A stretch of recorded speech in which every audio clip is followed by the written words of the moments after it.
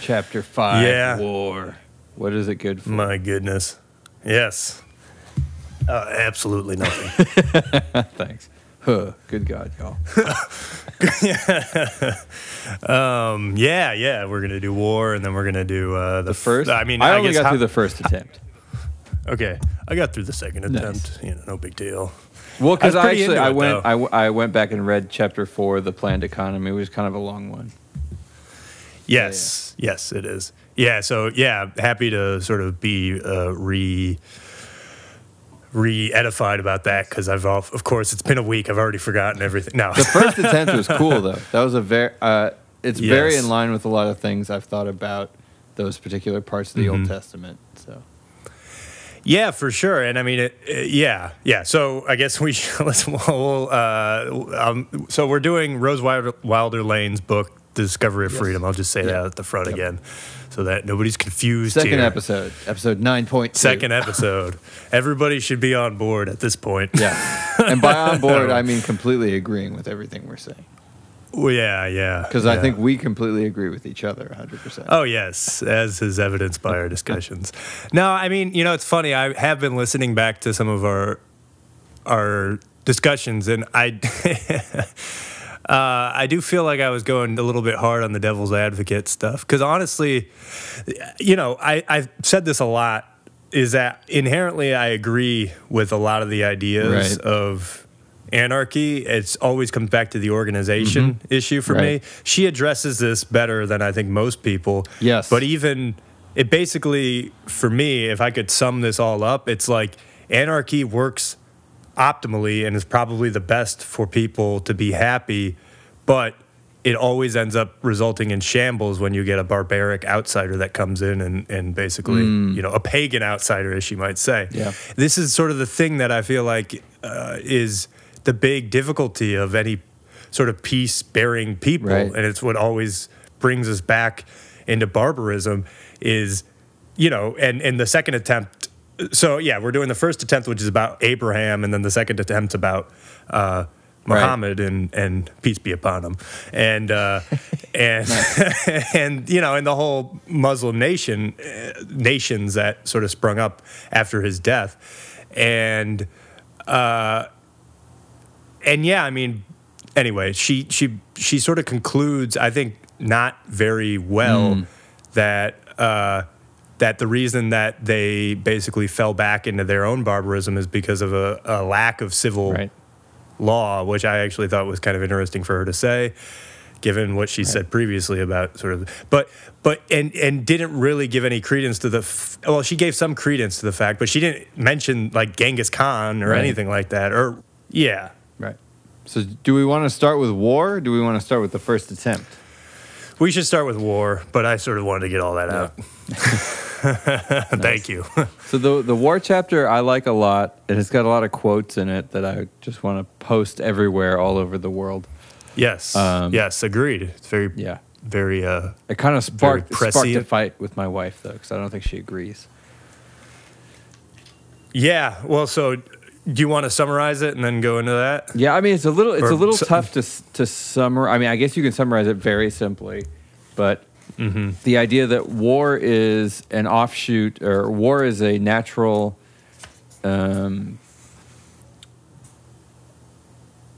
offshoot of a government. Only governments make war, and all governments will make war, because what governments have, the only thing that governments are able to do is exercise power, and war is a way of governments to find a method to exercise ever-increasing amounts of power through the exercise of force and the expansion of their ability to exercise more force in the future, either through taking more territory or taking over more people or things like that. Or being able to rope in new parts of the economy to fund them with munitions and war technologies and things like that. And that essentially the only way to move out of the current system of governments engaging in war is for people to embrace the fact that they are not actually beholden to government decision making, and that the only decision making they are truly beholden to is their own individual decision making, because it wouldn't really make any sense for any particular individual to engage in war. And so if we all see ourselves as our own individual decision makers, we very probably would not start engaging in war. Yeah, I think that was good. I think, that basically covers all the points. I just have a few sort of things I wrote that basically just echoes this. Proper function of government is force, and the ultimate result is war. I think that's I think basically what you said. If men in government use the force that is government in an attempt to control human energy, one result is war for the reasons that you said. Government limits human energy. War is an outbreak against that.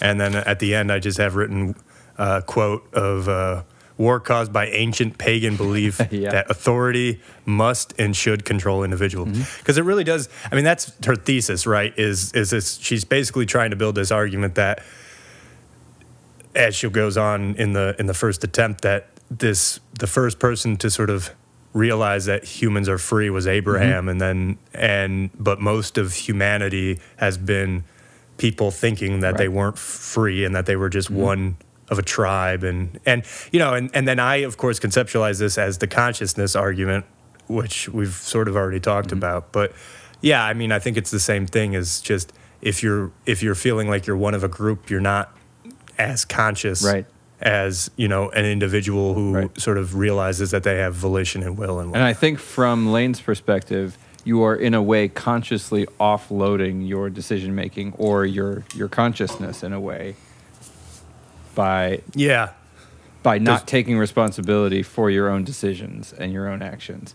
And that something like a government can try and exercise force, but ultimately the government will not be able to exercise force if, say, literally everybody just ignores them. Because then if everybody, including the police, ignores them, then they have nobody to even enforce it.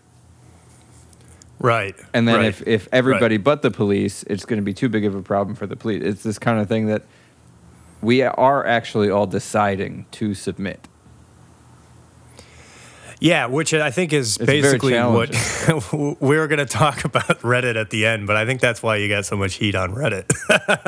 Because I think that's and this is what she talks about too, and she basically is making this point in the first attempt about this is her reason why she says people hate the Jews is because they're the first sort of group that really realized this and started evangelizing this in a sense of that, we are free to sort of take, do things for ourselves, and there is no authority. And this is I'm getting ahead of myself, but then when she gets to Jesus, and Jesus was, of course, rebelling against the priests, and saying like, look, none of these priests are actually the ones that can tell you.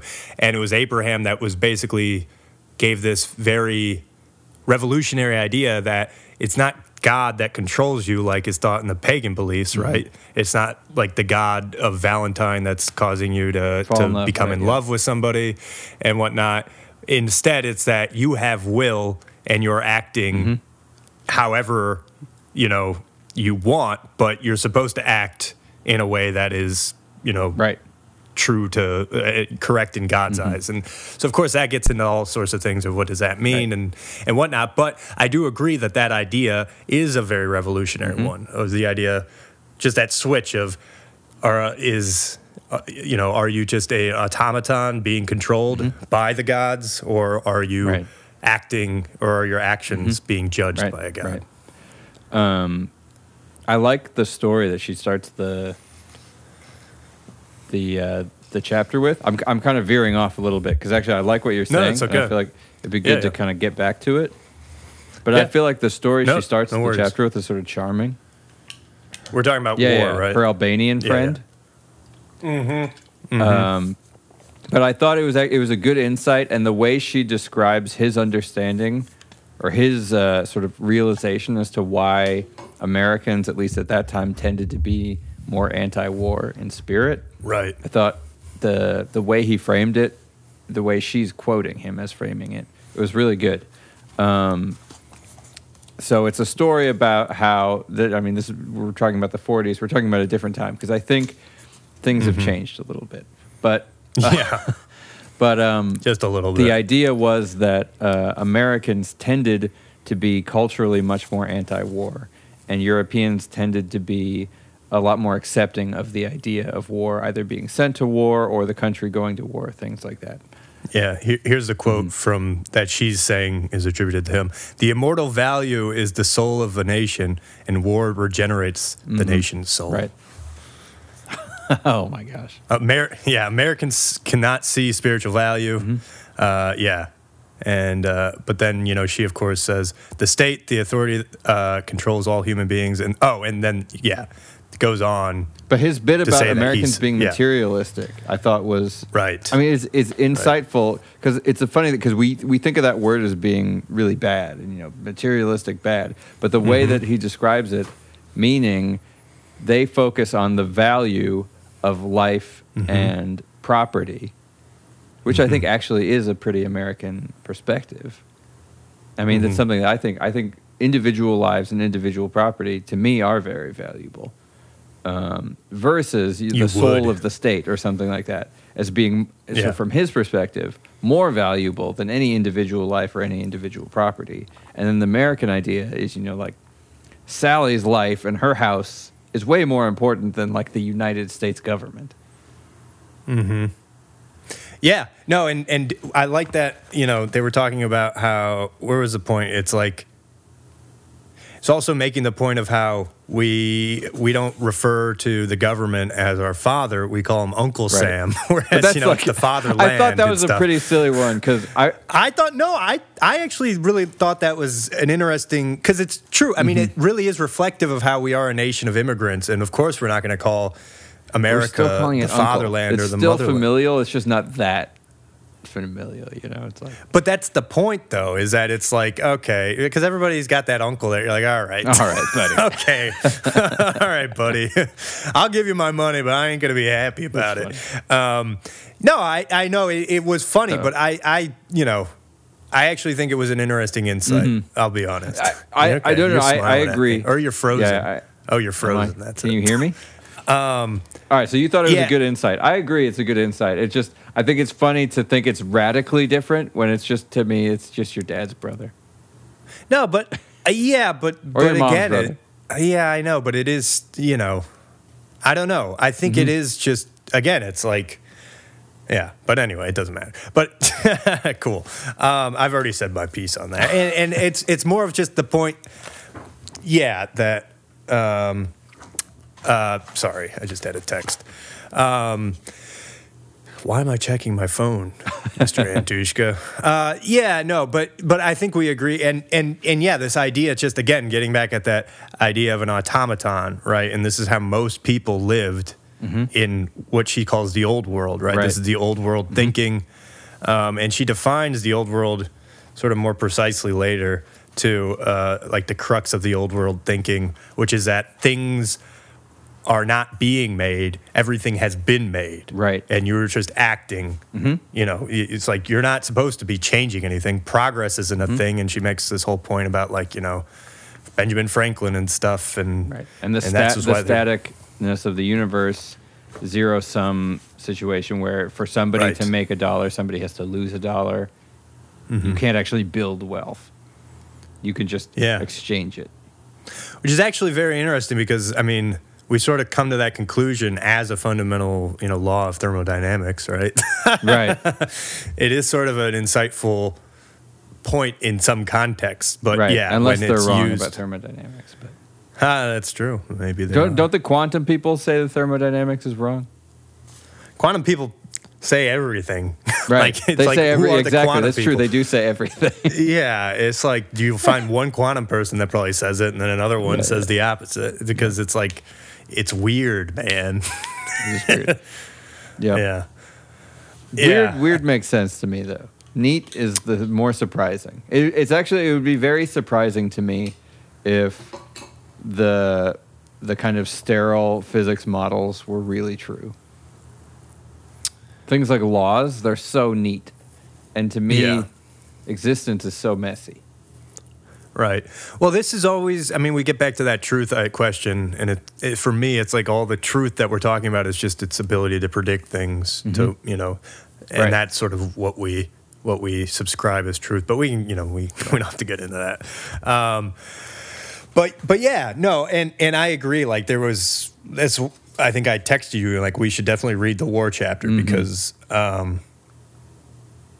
yeah, the inevitable reaction to such a state of affairs is war. Too much energy is subtracted from productive energy. It's just this idea that government's always trying to limit the productive aspect of human energy. Yep. And then at a certain point, it hits a groundswell, and then you're going to get war. And I mean, yeah, it's like, look at what's happening now. I mean, it's a very controversial opinion for some reason, but it's like there is a part of me that feels like there's this war. Like there's a lot of people that actually want to go to war because we've gotten to a point where so many people disagree on so many fundamental moral things. Right. It's like, okay, well, there's only one way out of this, and it's just we have to kill a bunch of people, and which is horrible, right? But it does seem to be a pattern, and it seems to be the only way to break out of this pattern is by sort of making everybody realize we are not automatons. We have will, every one of us, if we reach a certain threshold of consciousness. But again, I feel like the thing that keeps us away from that, and she sort of says this indirectly, but I am kind of trying to say it more directly, is as you lean into consciousness, you lean into the fear of death because you're inevitably going to think about that the more aware you are. Right. And I think that's what keeps a lot of people in sort of the animal slumber of just like, it's security, you know? Right. It's crazy. It's this, yeah. It's one of those weird things where war is security. Right. But actually, I was just listening to Bassem Youssef and Piers Morgan. They've been having these very sort of popular interviews on YouTube. I know who that is. I know who Piers Morgan is. I don't know. Bassem Youssef, he's like been compared to the Jon Stewart of like Egyptian comedy. He came up after the Arab Spring. He was actually a heart surgeon. Oh, Very wait a minute. Yeah. I do know who this is. I'm sure yes, you yes, know yes. him. Yeah. He sort of sprung up in, I feel like, American, because he went on Jon Stewart's back in like as Jon Stewart was ending his show in like 2015. That's when I first heard about him. That's right. But yeah, he was basically kind of saying the same thing because, you know, what happened after the Arab Spring is al-Sisi came into power, and he was basically, you know, people have called him a military dictator. I'm just saying that I don't honestly know enough about all of this, but I'm just, you know, so sorry if anybody's listening is like, but it does, you know, this is also what Bassem Youssef has said, who lived there. And he was just saying how, you know, it became harder to satirize the government and also get people on their side because it's just they chose the security of the strong man, right? And yeah, so it does. And what is the strong man? It's like, I'm going to take care of you. You don't have to worry about your own stuff. Give me the power, and I'll deal with it. And yeah, it's a nice short-term solution, but in the long term, it always leads to bad, you know, whether it's starvation because, you know, they're like, okay, well, we're going to take all this food from here, from the productive people, and we're going to give it to other people who aren't necessarily unproductive, right, but have been maybe convinced that they're unproductive is sort of the idea.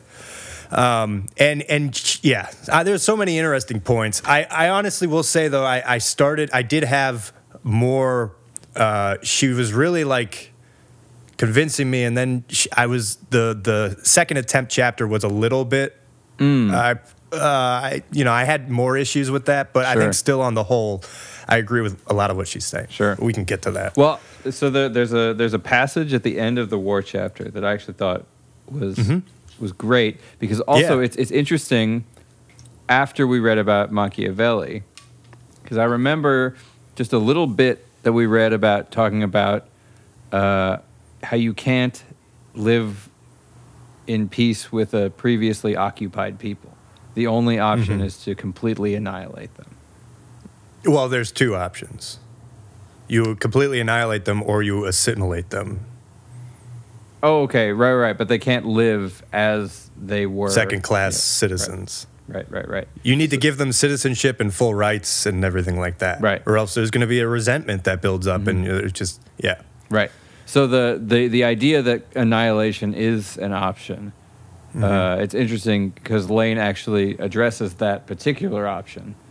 Right. Saying that it actually doesn't end up ending any problems. No. So she's posing a hypothetical situation of Missouri being at war with Kansas. Right. So No, I don't even think it was hypothetical. No, I feel that like it could have happened, but there was never a war. There's never been some like permanent military fighting between military. Yes, of course. Yeah, but she was making the point that there was, Yeah. Historically, there is historical animosity, but there has never been state-run war between Missouri and Kansas. It's interesting you want to read that. Is it at the end of page 69? Because I had that this also. Wow, I had that exact thing starred. And so Nice. Go ahead. All right, so it's this proposed war. Both Missourians and Kansans are good fighters. They would fight that war to a standstill and resume it again and again until it might seem that the only way to end it would be to crush Missourians utterly or to smash every Kansan beyond possibility of recovery. This solution might seem necessary if you did not know that utterly crushing the enemy has always been the method used to end war. For 6,000 years, that method has been ending war. It does not end war because war is not caused by the enemy. War is caused by the ancient pagan belief that authority controls individuals and must and should control them. This belief is in individual minds, and no force whatever can change any man's mind. War will end when a majority of men on this earth know that every man is free. Each person must see for himself that everyone is self-controlling and responsible.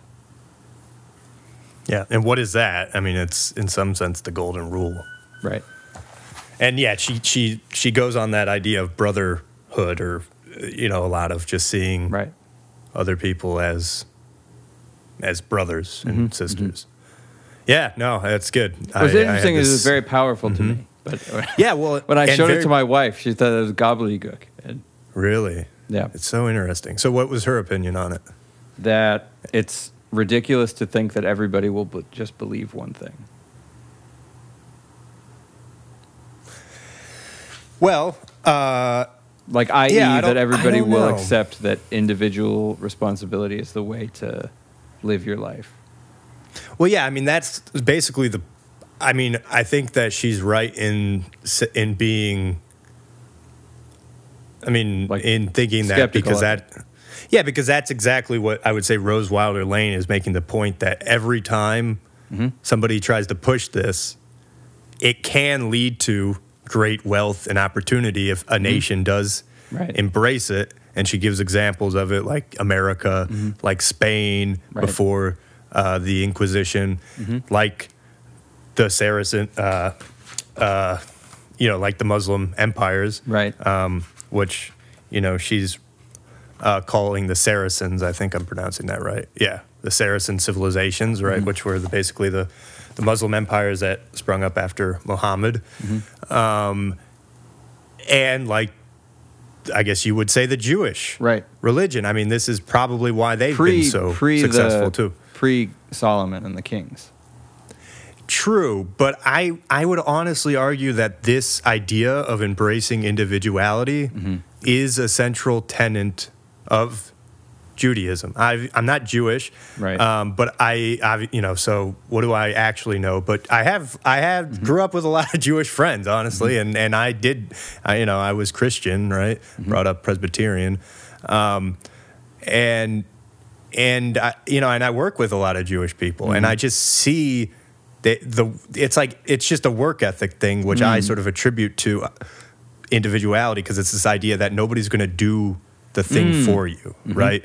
Sure. That you have to go out and do it. And obviously, I guess somebody could say, well, what do you mean? Like, of course, they call it the tribe and stuff. So obviously they think of themselves as a group. But again, it's this group that, of individuals in some sense. Right. Yeah. I thought this was a great chapter to read because of everything that's going on, because it really is. She's trying to sort of link the thread between the Abrahamic religions of, you know, of Christianity and Islam and Judaism as all fundamentally having this idea of there's one God, of course, but it's a God that is not controlling you. You are controlling yourself, and you are supposed to be doing right. But you have the will, ultimately. Right. Yeah, and I would say that is, I mean, that's how I always looked at Christianity and the good parts of it. Right. And because, you know, I was Protestant, and I think that was a big thing that the Protestant Reformation was rebelling against, was this idea that you had this outside authority in the Catholic Church that was telling you, you know, you have to, if you're going to get to God, you have to go through us. And then, you know, of course. Yeah, like, oh, we'll talk to God. Yeah, it's like, hey, hang on. Yeah, exactly. Yeah. Well, what's also interesting in the Israel-Palestine conflict is the rhetoric around either side, whatever anybody's perspective is to remove agency from the actors. Is that whoever has been hit by some attack has in some way chosen, and the person who's done the attack has no agency for that attack. Right. And that seems to be the rhetoric all around for this entire conflict. Right. That none of the attacks are anybody's fault. I know. Which is why I think most of the sane people around the world are calling for a ceasefire, you know? Right.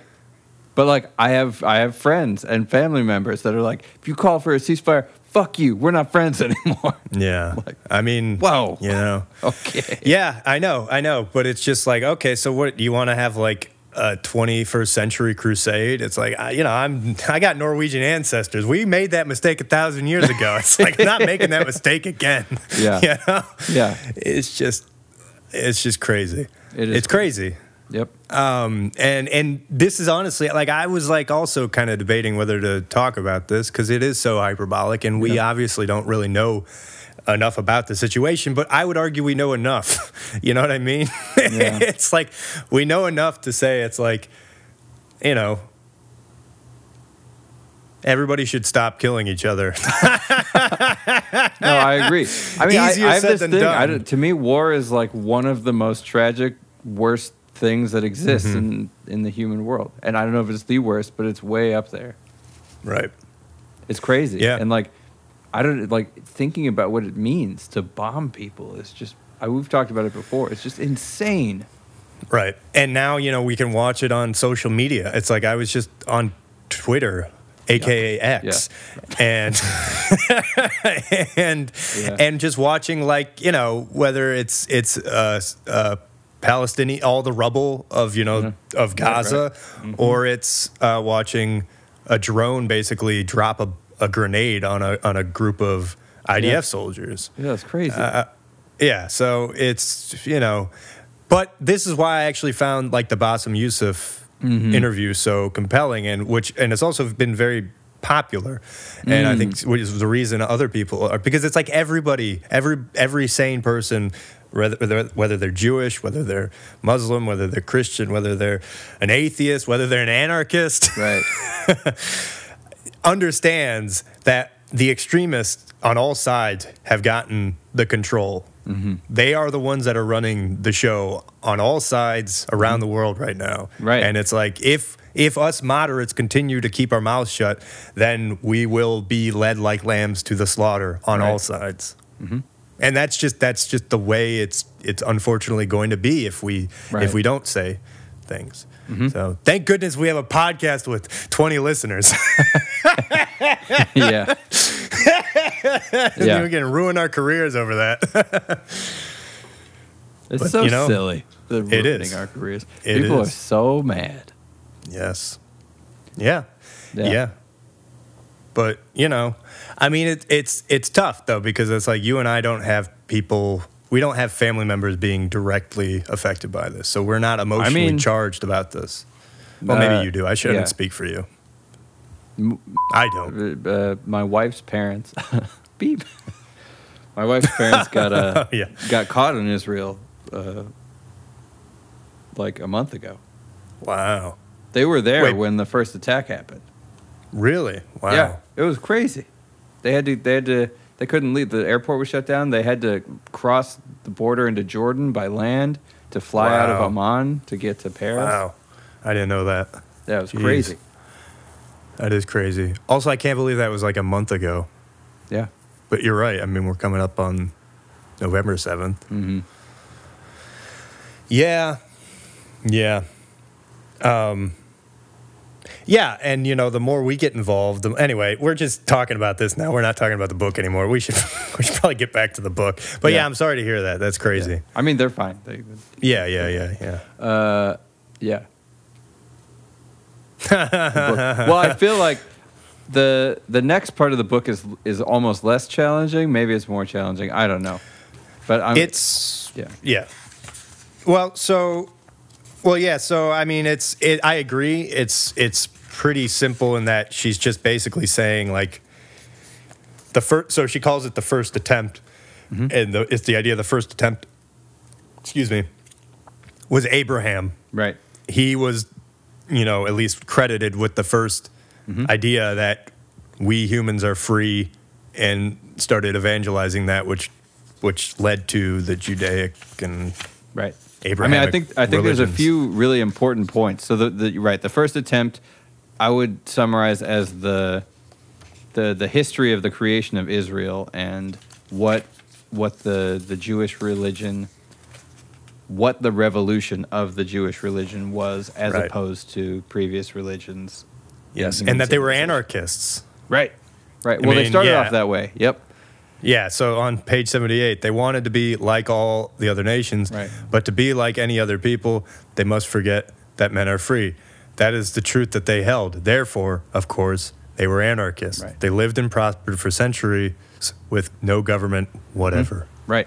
So they make a big point about this in the Old Testament, actually, because they talk about Gideon, and they talk about trying to make him king, and he won't accept being king. And eventually, they petition. I mean, she talks about it. They petition eventually. They get all the way to Samuel, and they're like, we need a king. And Samuel's like, no, you don't. Stop it. Like, you don't want a king. A king's not going to make it any better. It's going to make life way worse. And they're like, no, we need it. And he's like, okay. And so then God grants them a king grudgingly.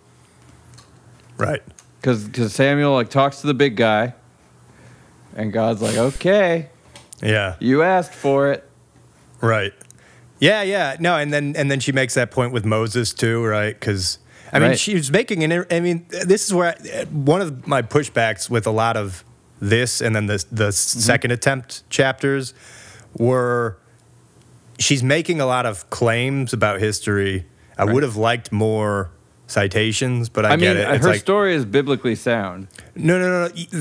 But when she goes on in the second attempt, I felt that more. So I agree. I felt that less in this one, but more in the other one, when also she's talking about things that are not as long back in history, right? Obviously, it's like, how much can we really know about 4,000 years ago? I mean, I don't even know if this Bible story is true, but her telling of it is true to the Bible as far as I can tell. I think an interesting point she makes is about the Ten Commandments, because there's these various sort of attempts to placate the Israelites in their desire to be ruled. And it's interesting, of all people, Jordan B. Peterson. He has an interesting bit on the Exodus from Egypt, because the idea of how does a people deal with being freed from slavery, finding freedom, and they're lost, right? They're lost in the wilderness for years, decades, right? They're just wandering around the desert. Allegedly. But yeah, just kidding. It's like Jim Gaffigan has that great joke about how, after a couple months, he would have been like, I don't think this Moses guy knows where he's going. Right. Anyway, but so they're just wandering around the desert. They're completely lost. And then they try and set up a civilization, and they just keep setting up new idols and new gods, and they need this ruling. And so they get the Ten Commandments eventually, because this is the pre-king thing. They need something, and what God gives them, as Lane talks about, is a series of negations. It's not even a lot of rules about do this, do this, do this. It's mostly don't do this, don't do this, don't do this. Right. Right. Yes. Yeah, and you know what's interesting? Have you heard of Socrates' Daemon? Yeah, I don't remember what it is. Well, he has this quote of like, basically it's based, I think of it as he's talking about his conscience. And right, so of course Socrates was what, 400 BCE or something like that. I don't remember exactly. But at his trial, you know, people are asking him about like, why are you doing this? And he's like, well, I just, for some reason at some point had this oracle that started telling me things, but it never told me what to do. It only told me what not to do. I thought that was very interesting. That is interesting. Yeah. Yes. And you know, this is where it's like, it's important to start looking at, I think, all of these sort of philosophies, Judaic, Greek, Hellenic, you know, Christianic, whatever, as they all have this idea of personal freedom. I think they are all getting at this in the most uncorrupted sense. I would say, before they get corrupted by practitioners and whatnot. Yep. But yeah, no, I agree. I think that's a very interesting point about Moses and the Ten Commandments. And yeah, he goes on she goes on rather in the second. Wow, how could I? She goes on in the second part, in the second attempt. That just hit me how silly that was. Yeah. She goes on in the second attempt, and you know, it's talking about Muhammad too. And maybe I shouldn't get. Well, I won't get ahead. We'll get to Muhammad. Well, because I think her point about Christ also is important. Yes. Well, and I just thought this was interesting because she basically has a reason. She has a reason for why the world hates the Jews. I thought it might be kind of interesting to read. Sure. On page 79, with reason, the old world hates the Jews. 4,000 years ago, a Jew said that men are free. 2,000 years ago, a Jew preached that men are free. In medieval Europe, the Jews came from Spain knowing that men are free. That knowledge will destroy the whole old world concept of the universe and of man. It will break up the foundation of the old world nations and states and shatter the very basis of their subjects' lives. Yep. Yeah. So they are afraid of the Jew. Right. They ward him off. They shut him out. They build walls around him. Yes. Yep. Cool. Yeah, and she talks about Jesus also in that line, or along those lines, about, you know, how he came with the sword, right? Jesus actually comes to destroy the nations. Yes. Right. He's a destructive force. He's not he's a uniting force, yes, but he's not there with candies and everything. He's there to destroy the old systems. Right. And getting, you know, he maybe also you're destroys getting the Old Testament. I mean, he is the fulfillment of the old covenant, and he is the new covenant. Yeah, and maybe you're getting at just the point I think I made of how,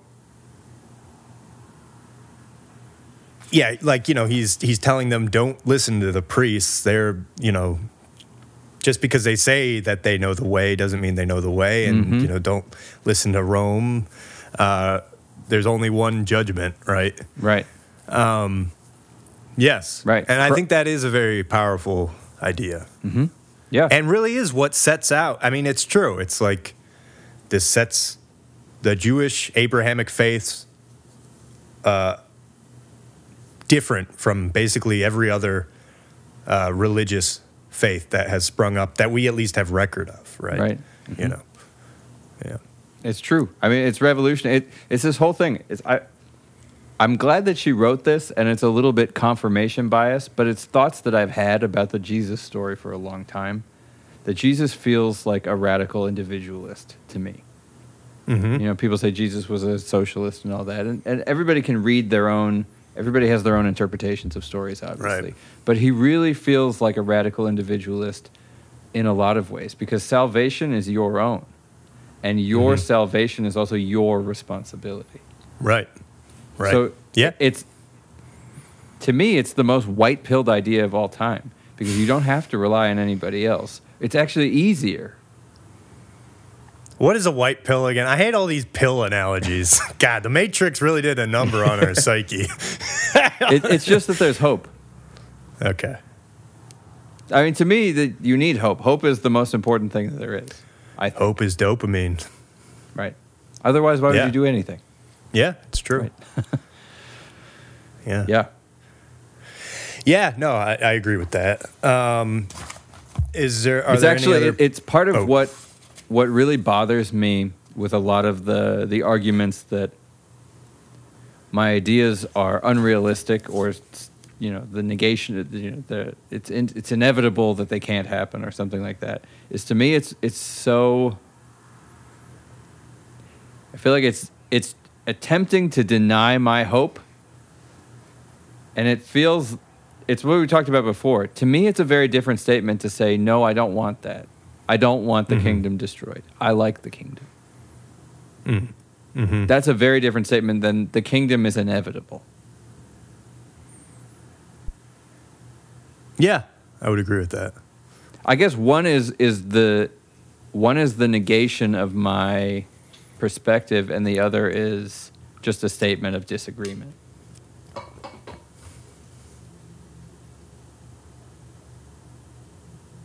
Do you want to elaborate on that? Well, saying the kingdom is inevitable is saying that what I'm saying has no meaning, essentially. Yes. Yeah, it's a determinist. Right. It's like, wait, there's nothing meaningful about what you're saying, which is annoying.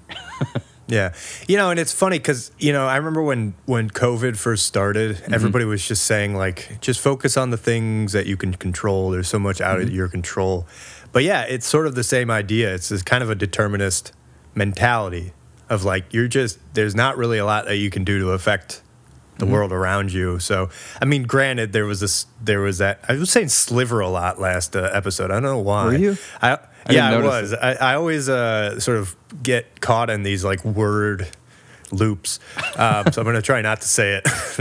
But what's the analogy? What's similar to simile to sliver? But a splinter. Yeah, a quanta. There's this quanta of obviously control in that statement, but it's still, I think, overly sort of pessimistic about your ability to affect the world around you. And I guess the point I'm making is it gets back to this idea that for some reason, I think I know the reason, I already said, because I think as you lean into consciousness, which is control, ultimately that is the control. That's the realization that you have control. You also realize that you're going to die and that you really have no control over that. Right. Unless you're one of the weird people who think you might. Yeah, but everybody will come to that realization. I guess the Christian story is that you do have control over that you actually have control and you cannot die. Sure. I mean, I get it. I would say it's a rationalization in some sense. But yeah, and again, for all I know, like all I'm saying is that we die and I don't know what happens after that, right? I have suspicions. Go to heaven at the age of 32, and there's buses, and the angels drive buses. I thought he was 33. Probably, was he 32? Fine, 33, sure. Because, I think it was like he was 30, and then it was 3 years. I always think it's 32, but I think 33 is correct. Yeah, thank you. You're welcome. I was Presbyterian, okay? So, like, okay. Yeah. Yeah. Yeah, no, but I think we're on the same page. Yeah. So I guess I don't know. I mean, I know you didn't read the second attempt, but I think there are some. I mean, were you wanting to read it for next time, or do you want me to sort of summarize? If you want to go into it, I might try and read it for next time. It's not super long. The last one's pretty long. I was going to say, because I do think we should do I don't as know much if of I'll the get third. through the whole thing, but I'll try. Yeah, I think we should do as much of the third attempt as we can. And then we'll do the fourth attempt. We are doing the fourth attempt as we speak. Oh, that's what this podcast should be called. The fourth attempt. The fourth that's way better than plausible deniability AMX. How dare you?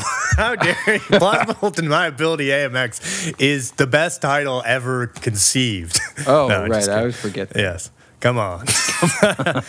So at the top, I have this written in the second attempt. Muhammad also preached individual supremacy. that organization is evil and that priests corrupt the message. Because, it starts by talking about how he lived in Mecca for many years. Right. And ultimately he was driven out of Mecca because he was talking about this, again, that, the priests, he was doing the same thing Jesus was doing, right? Is that the priests are not the ones that are going to tell you how to get to heaven or save your soul or whatever. It's you. You're ultimately the one in charge of that. And, of course, the priest didn't like that. And so then he gets driven out. And so a lot of this is honestly more of just the story of that.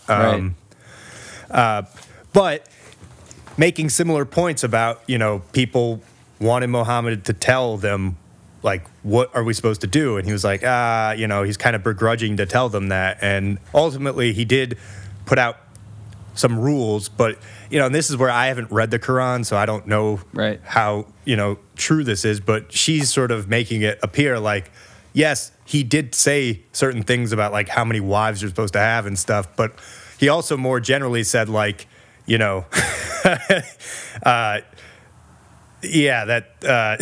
shouldn't, like, basically you shouldn't have a lot because, it's a lot to handle.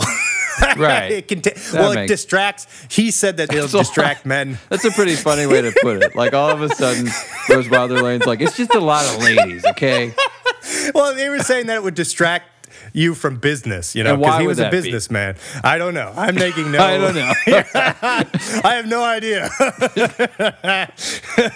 You're like, business here, 8 women over there. Actually, it was 4. Apparently, he said 4 was the number that you should have no more than that. But again, I don't know anything about this. But she kept making this point about organization too, right?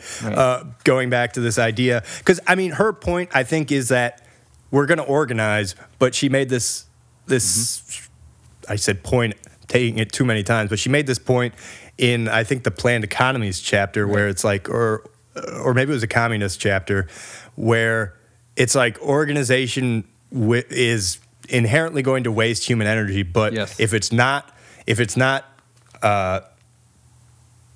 kept through force, it will reach a natural plateau. Right, there's a mechanism that will fight against it, the law of diminishing returns. Right. Yep. And so she was making this point of how, when Muhammad was living and then in the years after his death, it's like a lot of the Islamic society was sort of anarchic in that it's just people. There wasn't a lot of central authorities telling people what to do. It was more, if you wanted to make a mosque, it was like the group would go and make the mosque and stuff. This is where I just don't know enough about all this. She lived apparently in like outside of Syria and Iraq. I lived for some years in the remnants of the Turkish Empire and in Syria and Iraq. I looked for traces. Yeah, so because she's then also telling like why did the empires fall eventually, and that's where I said, she says it's because there was no civil laws, and I guess maybe she's getting at the idea that they didn't have like a 10 Commandments type thing, which I don't even like. I thought that they have something like, there's obviously laws that I've already said about bathing regularly and praying regularly and stuff like that, but. Right, because she does address that with the Jewish community, that there were communal ways of dealing with quote, like lawbreakers and stuff like that were sort of fast.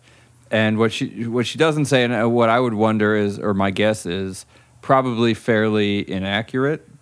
But that isn't to say that I don't know if they would be more or less inaccurate than systems we have today. It's not like our system of law is very good in terms of catching and punishing, bad people.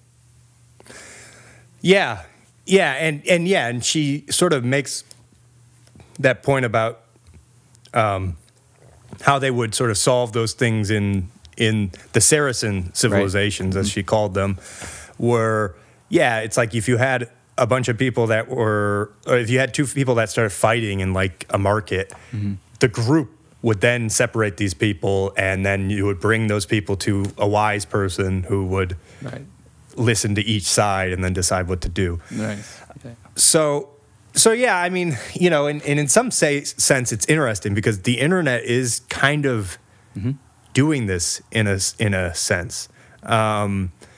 It is bringing back the idea of public shame because you see all these videos, these horrible videos, but then you also see the aftermath of what happens to these people that are involved in these videos.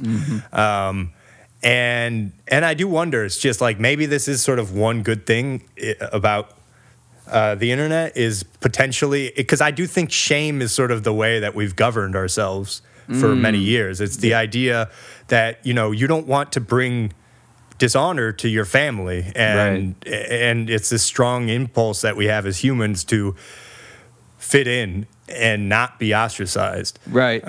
Which of course can be taken too far, obviously, to groupthink. I feel like the problem. I mean, there's no perfect system. There's a good old Thomas Sowell. There's no. I think I said it. last time. We've said that before. No, Everybody quotes that. I don't know. I mean, it's pretty good. It's handy. a good one. Yeah, it's handy. There's actually a Thomas Sowell book I think we should read. Oh yeah? Which one? It's about experts. Yeah, and I'd be down for that. I mean, it's essentially about how the elite classes and the expert classes are sort of trusted, but they're not actually. If you look into them, they're not even more correct than sort of the unwashed masses. Yeah, we just think that they are. Yeah, they're better with rhetoric. Right. Yeah. Anyway. Well, I mean, it's a funny idea. It's kind of a radical idea that, you know, like a professor of history doesn't even know more about history than other people. Mm-hmm.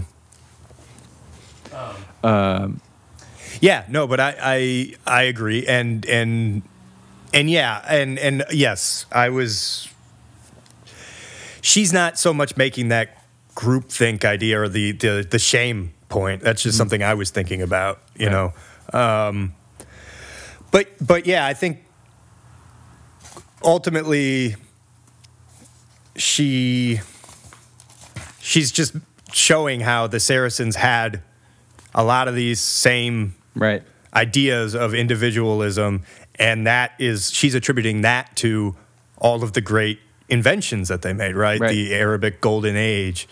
And so she also spends a lot of that chapter just talking about all the things that we owe to them, you know, whether it's just algebra, right? Arabic numerals, I guess the sofa, right? She had just a bunch of Arabic words that we still use that, you know, and just all the great crafts and then, you know, she was attributing the first hospitals and medical schools to them, which I don't completely agree, but, you know, I'm not saying that they didn't attribute. I've heard that narrative. Yeah, but medical school, it's like, what about Hippocrates? It's like, what would you call what they were doing, but a medical school, right? I don't know. Yeah, but yes, but it's not to say that they weren't. You know, they were basically doing everything that England. Why did I say England? Freudian slip. I don't know. That Europe. You know, she was just pointing out the absurdity of saying like Europe remembered science is the Renaissance, right? And Italy like rediscovered science from the Greeks. But it's like actually what probably happened was they just got the transfer of knowledge after the fall of the Saracen civilizations, and as people moved into Europe with the knowledge, whether they were Jewish, Arabic-speaking Jews, or just... I mean, there's probably truth to that. It seems unlikely that the story is just all Europe all the time. Yes, exactly, yes. Yeah. And I think we have a better appreciation for this now than probably when Rose Wilder Lane was writing in the 40s. But still, it's just a good thing to remember. I sort of didn't like how much it's the same. But I said, I guess the point that I kept coming back to, and again, I'm not saying that I disagree with the idea that individualism doesn't lead to sort of the most flourishing economies if it can be grasped correctly. But it's that problem that every, you could say, civilization has when it reaches its peak of, at some point, a more hardened people comes in and destroys them. You know? And it's just, how do we reconcile that, I guess, is the question. And I'm not saying we're going to answer that right now. Yeah. I guess it's a well-armed people, I suppose. Right. Being for the, what's the Second Amendment? Being necessary for the maintenance of a free people. You need a well-armed militia. Right. But it's just, I mean, she even makes this point of how militias can become police force, which then become tyranny. And, you know, so I guess it's just, but I guess her point would be, well, yeah, it's just you have to constantly fight against that urge. who are willing to take on the responsibility of being free, independent people. Right. So I guess it's just remembering constantly that you are free and you are, and, you know, she says this is essentially what she thinks that Muhammad was trying to get people to do when they repeat during their prayers, like, there is one God, right? And it's this idea that there's one God, but also that you are being judged and you have will. So, you know. Yep. Yeah, and then she ends it by talking about how, specifically in Spain, right, you had the fall of the Saracen Empire in Spain and the rise of Catholicism. Yes. And basically in 3 generations, Spain became a backwater. But interestingly, the energy of the Saracen people, she's attributing to basically going out and forging the New World. I mean, they were the first ones to go and discover, quote, discover, right, the Americas. And yeah, so... and then, of course, that leads us to the third attempt, which we'll read next time, which is specifically talking about America. Yeah. Also, I thought I had all that old classical guitar music we used to play from Spain is all hearkening back to those old cultural periods, pre-Catholics taking over. Yeah. Well, I mean, look at the guitar. It's like, where'd the guitar come from? Right. The Alhambra.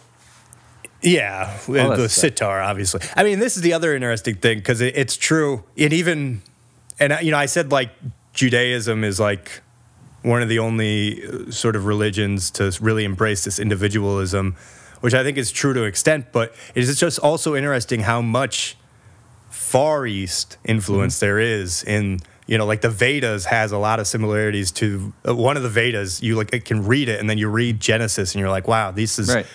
like very similar. And of course, you know, she brings up the concept of zero as coming from the Saracen empires, but I think now a lot of Indians would argue that they were the first ones to sort of conceive it, and then it just passed through them. And this is kind of the other thing that I wanted to push back when I was reading it, is just, I felt like she was almost being too, like, she was definitely making her case for why the Saracens were a great civilization, but also, like, you know, she didn't talk about any of the bad that they did. And it's like everybody has bad stuff. And it's like, you know, it's like, why did the Europeans need to feel like they had to, you know, go around the Horn of Africa to trade? Because it's like we kept getting ripped off. Yeah. You know?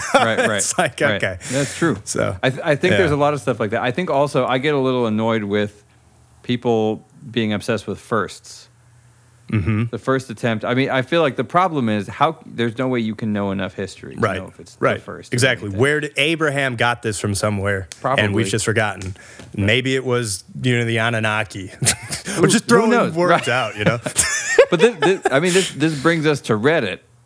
But this was like one of the main arguments I was having on Reddit, which was driving me crazy about the idea of the original idea of the term libertarian or something like that, which to me is a completely worthless thought.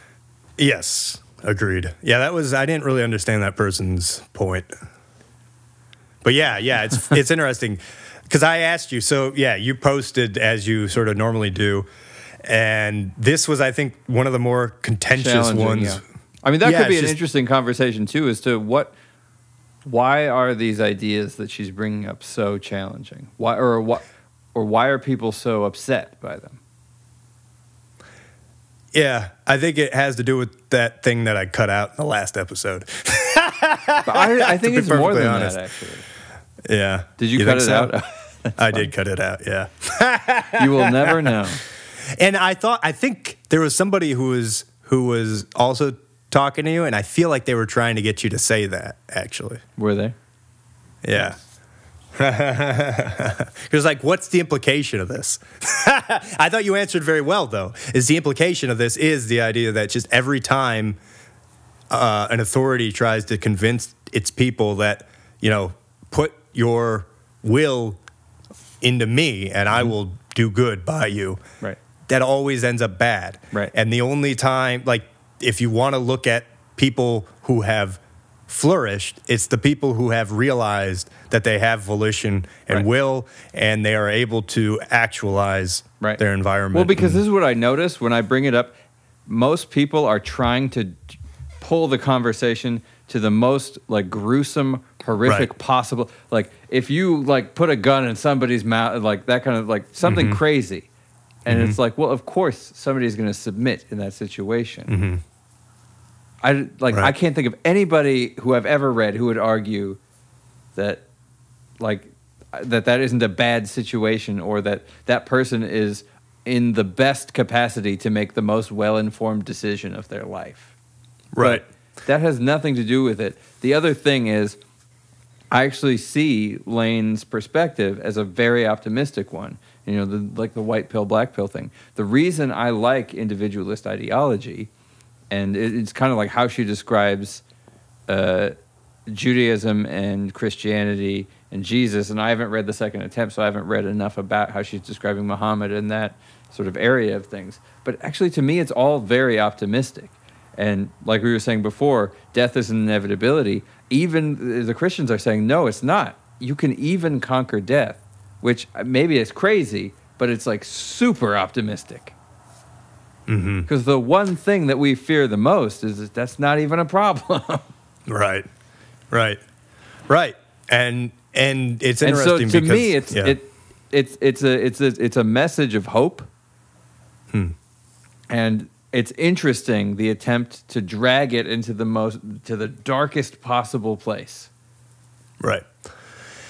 Yeah, well, and I think it's because it reminds people, like, if you remind them that they have more will than they potentially think, then all of a sudden things that are going bad in their life could be their fault, right? Right, but then they can also get better. That's I know. The other side of it is, like, I know it's your life, and right. ultimately, like, I'm not mad at you if you're doing things that are making your life worse. Right. So, what did you think about sort of my wrinkle, though? Talk about that because this is it. It's like, you know, to a degree, I agree. Because ultimately, I was trying to summarize her point as, she's basically saying nobody from a physiological standpoint has the ability to actualize your muscles. It's like only you can send the neurological I'm not sure input. That's what she's saying. Well, yeah. I mean, what else? I mean, how else do you think she means when she says nobody can harness she is your saying energy? That. I think that there's a better way to come at it, though, because I think that it's more than actualizing your muscles. I think it's what I was talking about, the whole ghost in the machine thing. And I think her use of energy is confusing for that reason. And so maybe she does mean literally actualize your muscles. But I think if you can send a voltage through somebody's brain that causes, you know, their arm to move or something, or causes them to speak a word or anything, any kind of physical process, I'm not sure that I would count that as action. I would count it as motion. But I don't equate motion and action necessarily. Well, and that's okay. I mean, so this is, I guess, what we're getting into. Because I was then saying, okay, so then you have deep brain stimulation, right? Right. Which sort of goes against what I just said of how nobody actually has the ability to actualize your muscles, only you do. Right. But of course, if you put a microchip in somebody's brain in the right location, you can cause an electrical stimulation to do that. So I agree. What she's getting at is consciousness, but I've already sort of said in my conception of consciousness, it comes out of the interconnectivity of the brain, which is because I'm materialist in this setting. Right. It's like, and I don't think that devalues it. It's like I'm not saying that there's not sort of a fascinating aspect to it, but it is this idea that it is potentially hackable. And I think this is seen in the fact that then you have diseases such as Wernicke-Korsakoff's, where when you have degradation of the mammillary bodies in the brain over many years of drinking, you lose your ability to make interrograde memories, meaning you can no longer consolidate new memories. Mm-hmm. And in some cases, you also lose a lot of old memories. So you become this very interesting person, and Oliver Sacks talks about this in Man Who Mistook His Wife for a Hat, where you are basically living in the present. And it's this question of, are you conscious? And so I'm just getting at this point of, that's a very sort of, for me, showing that consciousness is... Right. You can degrade the physical body, and that interrupts levels consciousness. Of consciousness. Yes. Yes, or Alzheimer's, take any of your sort of dementia examples, right? And, well, okay, so we could agree that maybe you were just saying the ghost is leaving and going somewhere else. I'm fine to accept that. But the point is that we're more hackable than we realized. And then it's not to necessarily discredit it, but it's to say that consciousness, I think, should be looked at as this great distance of information, which is what allows us to sort of reflect, because it's just a shorter path that the information's going when you're actualizing your muscles. But when you're actualizing sort of your muscles after sort of doing a bunch of, numerical calculations in your brain or whatever calculations, then that's what consciousness is. And that is much more difficult to hack, I guess, is what I'm trying to ultimately get to, because there's more convolutions involved. And so how do you... Like Elon Musk's child's name is very difficult to hack. What's that? What's his name? When you said difficult to hack, it made me think of a stupid... Remember Elon Musk had a kid, and they said the name was like XE $pound. Oh, I don't remember that now. Oh, yeah. The kid's name is like a password. Jesus. But he made a joke. He was like, it's a very difficult name to hack. That's funny. Yeah. No, but I don't know if this is making sense, but this is why I'm saying... It makes sense. I think the degrading point makes the most sense. To me, the deep brain stimulation isn't necessarily different in kind than grabbing somebody's arm and pulling it. No, but I mean, I'm agreeing with you. That's the point. Is I'm sort of working through this of like I'm contradicting myself, but then I'm rebutting it. So it's like I came up and said, okay, so I think she's talking about energy and the ability to actually actualize action, because that's really what you are doing. You say that, okay, it's more than that. I agree. But it's this idea that you have this orb, we'll call consciousness, and then you're actualizing your muscles. I think it's actualizing with intent. I think that's what important. Consciousness is. That's we're saying the same thing. Sorry. Okay. That's okay. Sorry. I'm just trying to iterate the fact that I think I am agreeing with you. It's that the short path is different than the convoluted path. Though they are both hackable, the convoluted path is more difficult to hack, and we haven't really, maybe it's unhackable because we haven't figured it out. But it's hackable to the extent that if you cut enough connections, you lose it and whatnot, Right. As evidenced by the mammillary body sort of stuff and whatnot. And Alzheimer's But I think that's disease. similar to if you kill somebody, they can no longer act. Well, it's similar, but it's less finite because you're still alive. And that's the point. It's showing how we can regress back into our animal state if we lose enough neurologic connections. Right. And so all I'm saying is that I think I agree with Rose Wilder Lane, but it's also interesting because there are examples where, I mean, this is the thing is there's levels to consciousness. But I think that the challenge here, what I find challenging, and not that I disagree, I actually think I agree with what you're saying, and I find it's difficult to fit it in, which isn't a bad thing. The idea that that your ability to act, your consciousness is this sort of irrevocable trait, God-given trait, something like that, right? That it may not be that. It may just be the happenstance of your physiology that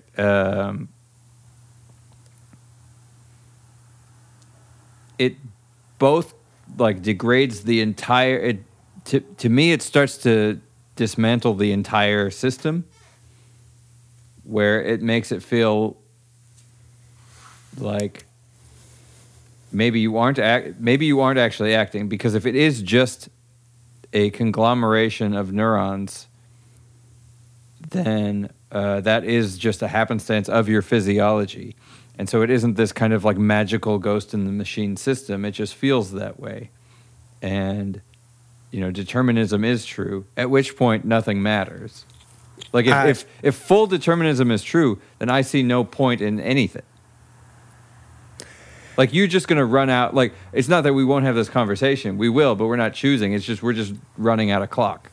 No, it's just, I guess what I'm getting at is, like, it seems like a subunit of it is distance traveled for the information. And just because it can be brought down to that level doesn't mean that it doesn't create a really complex process that is able to break out of a determinist state. I think it's more than distance traveled. So, like, I don't buy that's fine. The AI you don't have thing. a good, you haven't, but yeah, but like you think, but this is my issue though with metaphysics. It's like nobody's actually trying to think about what is actually happening in the bodies. And sorry, no, I think it's fine. But when we talk about actually happening in the body, I think that's a more complicated story than it sounds. Yes, but I've given you a lot of examples of how, like, this is the thing. I'm trying to give you examples where we show somebody was conscious and then they're not anymore, and what happened to their body to cause that. What happened with one variable set, like neurons firing, but there's gajillions of things happening in their body at various levels. There's electrical levels, there's cellular levels, there's so many things happening in a body that it isn't just neurons. And I know you're not saying it's just neurons, but I'm saying that's one dimension of something that's happening. Yes, sure, okay. I mean, there's like atomic. It goes lower than that. It goes bigger than that. There's skin. Yeah. But that's why I was saying energy. It's information traveled. I understand. And it is electrical but a computer energy, to me. You can look at sort of what's happening there, and there's information, I guess. We haven't met... Is it information? But this there's voltages traveling. Yes, but we haven't reached, even with our supercomputers, we haven't reached the convolution levels of the human brain yet, in terms of the interconnectivity of the human brain. Some people might argue with you about that. I don't know if it's true or not. I don't know who to believe. We have 86 billion neurons, and we have many more connections of those. Right, and that's the point. But like AI people I talk to say that computers can deal with like almost infinitely more signals per second than the human brain can at this point. So maybe there's more points of connection in a human brain. That's basically what I'm getting at. Yes. The speed is much faster in a simple computer, and in a supercomputer way faster. Well, yeah, but it's a more determined path, right? When we're talking about the silicon chip, and it is less convoluted, and that's the point. Is there's this? That's why I keep making this point about interconnectivity, right? And distance traveled. That's another sort of big difference, I think. Is sort of the distance that information is traveling to get to whatever point that it needs to get to. Right. I mean, I'll need to go back and read. I don't have the exact stats on like what the most what the quickest supercomputer, what the quickest silicon chip is, how many connections it has, how many transistors it has. Right. But, each of these transistors, from my understanding, is still in a plane, whereas we've got just much more three-dimensionality to the brain. Right. And it's all bundled in hyper compact and and I just still think that is sort of the thing. Right. That, and this is why I won't talk about my research, but this is why I've honed in on the connections of neurons for my personal research. Right. Because I feel so strongly about this point. But fair enough. I'm also maybe just looking at everything as a hammer or as a nail or whatever, So, well, no, I'm not saying that. I'm saying that a human, to me, is a system of a whole lot of things. Yes. And the electrical system is part of it, in the same way that a house has water and electricity and internet and all these things. But this is where I think that you don't maybe know enough about physiology, because it's like the electrical system is running all the other cells too. Well, the electrical system is also running the internet to the house too, which then has its own system that's run off electricity. Yes, but each cell is maintaining an electrical potential to do work. And so that's the point, is electricity, energy is running all the cells in the same sense. And I guess so maybe I'm wrong. My guess is that there is no amount of physiology that I could study that would lead me to feeling as if physiology and seeming are one derives from the other. Not that it isn't possible to me. What you're saying is very possible. I guess why? Yeah, because you're not the only one that feels this way. So I do need to sort of understand this idea more, because I think it's actually what most people think. Like, you're saying no amount, and it's like, I think that's a pretty radical statement. Maybe I'm wrong. And like what I was just saying, I think what you're saying is possibly true. It's not like I'm rejecting it out of hand. It's that, to me, seeming, Sam Harris talks about this too, but I remember I used to listen to him when he talked. Like, it is like something to be a bat, is an example he uses, which is different than what it's like to be a human. And that yes, but our difference is the connectivity. Well, that's not the only difference. There's a lot of differences between. There's a lot of difference, but if we want to talk about being a bat versus being a human, and you look at, again, physiologically, what's the difference in the nervous system? Right, but what about being a bat versus a badger? Like, how different is it? Is it really just like the difference between a bat and a badger is just that a bat has 10 connectors and a badger has 8 or something like that? I just made up numbers, but. Yeah, well, maybe, but it also might not be that different too, because I would say that there's not as much probably awareness in a bat and a badger as there are in us. And also then we could talk about all the similarities, like they're all eukaryotic cells, they're mammals. Right. They all, have a general sort of skeletal structure that's pretty similar, right? It's like, this is the thing where it's just, I wonder then too, it's if some of the beliefs aren't out of ignorance too, and you just don't know enough about the similarities that underpin all of biology. And then how the human is different, it does seem to be this is the one thing, because there was all these theories about like, why do we have consciousness? People went to the frontal lobe and everything, but even that doesn't exactly explain it. And it seems to be the big difference is in the interconnectivity, and more specifically in the dendritic spines, which I haven't talked about, and I don't have to, but those are the ultimate connections that the axonal boutons are making on the dendrites, which are these little membranous protrusions off of the dendrites or the dendritic spines. I think, and we have tons of them. We have tons of them. I hear it. Okay. Go read about it. Don't just hear it. No. But I'm sure that I can read about all the cool, it's just like we have a million bazillion times more than any other animal, and I still don't see consciousness. In the animals?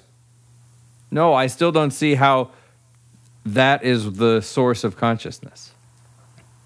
Yeah, I guess we'll find out if we are able to make consciousness out of AI, right? Because I think that if we do, it's going to be this threshold of interconnectivity, and maybe you could argue that that's what. I don't think we'll even know.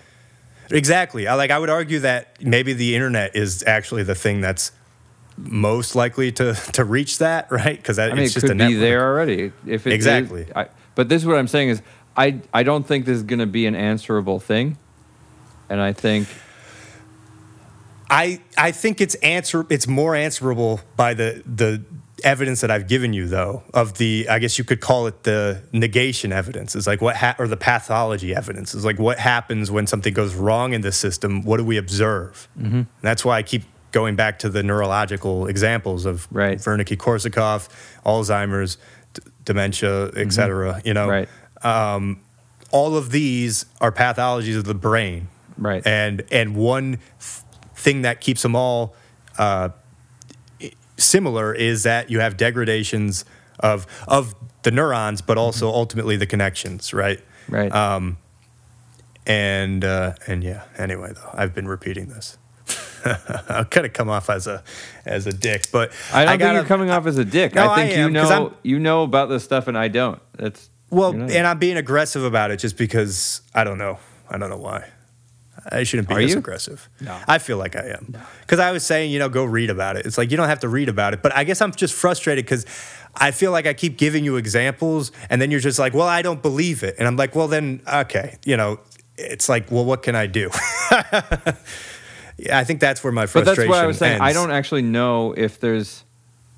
It's similar to a conversation that I saw. It was like some atheist, like... Richard Dawkins or something. And somebody asked him what evidence would be required of you to believe in God. And he said he actually didn't know. Because even if, God came down from the sky and talked to him, the first thing he would think is he was hallucinating. And I think I'm in a situation that's similar to that, where I don't... Like the scaling of it is not where I'm having a problem. It's not that I think that we're like too close to bats. It's that it could be any number more than bats, and I'm still not feeling as if that is the source of consciousness, but I think I could be wrong from what you're saying. Yeah, well, I see what you're saying. Because ultimately, I think what you're saying is that it is a difficult thing to prove. We haven't even proved consciousness exists in some sense, other than what we ourselves feel like exists. Right. So, like the fact that it feels like something to me is the closest proof. Right. Right. And that's the thing, is like, I don't actually know you're conscious in the same way you don't actually know I'm conscious. No, it's true, but it's true. Just like we don't know the bat's conscious, etc. Right. But we can look at these patterns. And so maybe that's the point. So it's true. I do cede to you that it's like, I don't think I'll ever be able to convince you 100%. But I guess what I'm trying to do with these talks is get people to realize that there are very strong indications that it's physiologic. It could be explained physiologically. And I've given a bunch of examples, and I'll continue to give examples. And I also don't think that I don't think this proves determinism either. And I hope to sort of make a better argument for this. But it's the same way. It's like, realizing in me, if like, with dopamine, right, of how sort of controlled I am by dopamine. If you become addicted to something and then you stop it right away, that feeling that you have is the dopamine just dump. It's like you're no longer making the same amount of dopamine that you were, and your body got used to it, and then all of a sudden you don't have it. And for some people that makes them feel like they have no control, but for me, I was like, that's very explainable. Now I understand. Now it's like, if I feel like really depressed, I know that it will just be a matter of time before I stop feeling that way, because I'll slowly re-equilibrate the dopaminergic system. And it's kind of the same thing with consciousness, where it's like, I know that if I am what I eat and I am what I repeat, and that's going to create my mind, then I know that if I don't repeat certain things, if I acknowledge things, but I don't sort of repeat them and make them substrates of my mentations, then I'll be okay. Sorry. Right. Yeah, anyway. God. Well, we were talking about Reddit, and yeah, I feel like we agree. It'll be interesting what you post for this. I don't know. We agree. I don't know what to call this episode. Maybe like we solved the Middle East. We agree. Should it be Abraham, Muhammad, and Jesus agree? Yeah, probably. That's a good one. I like it. Yeah, you like that? Yeah. All right. Yeah. Cool. We did it. Sweet. All right. I think so Goodbye. too. See ya.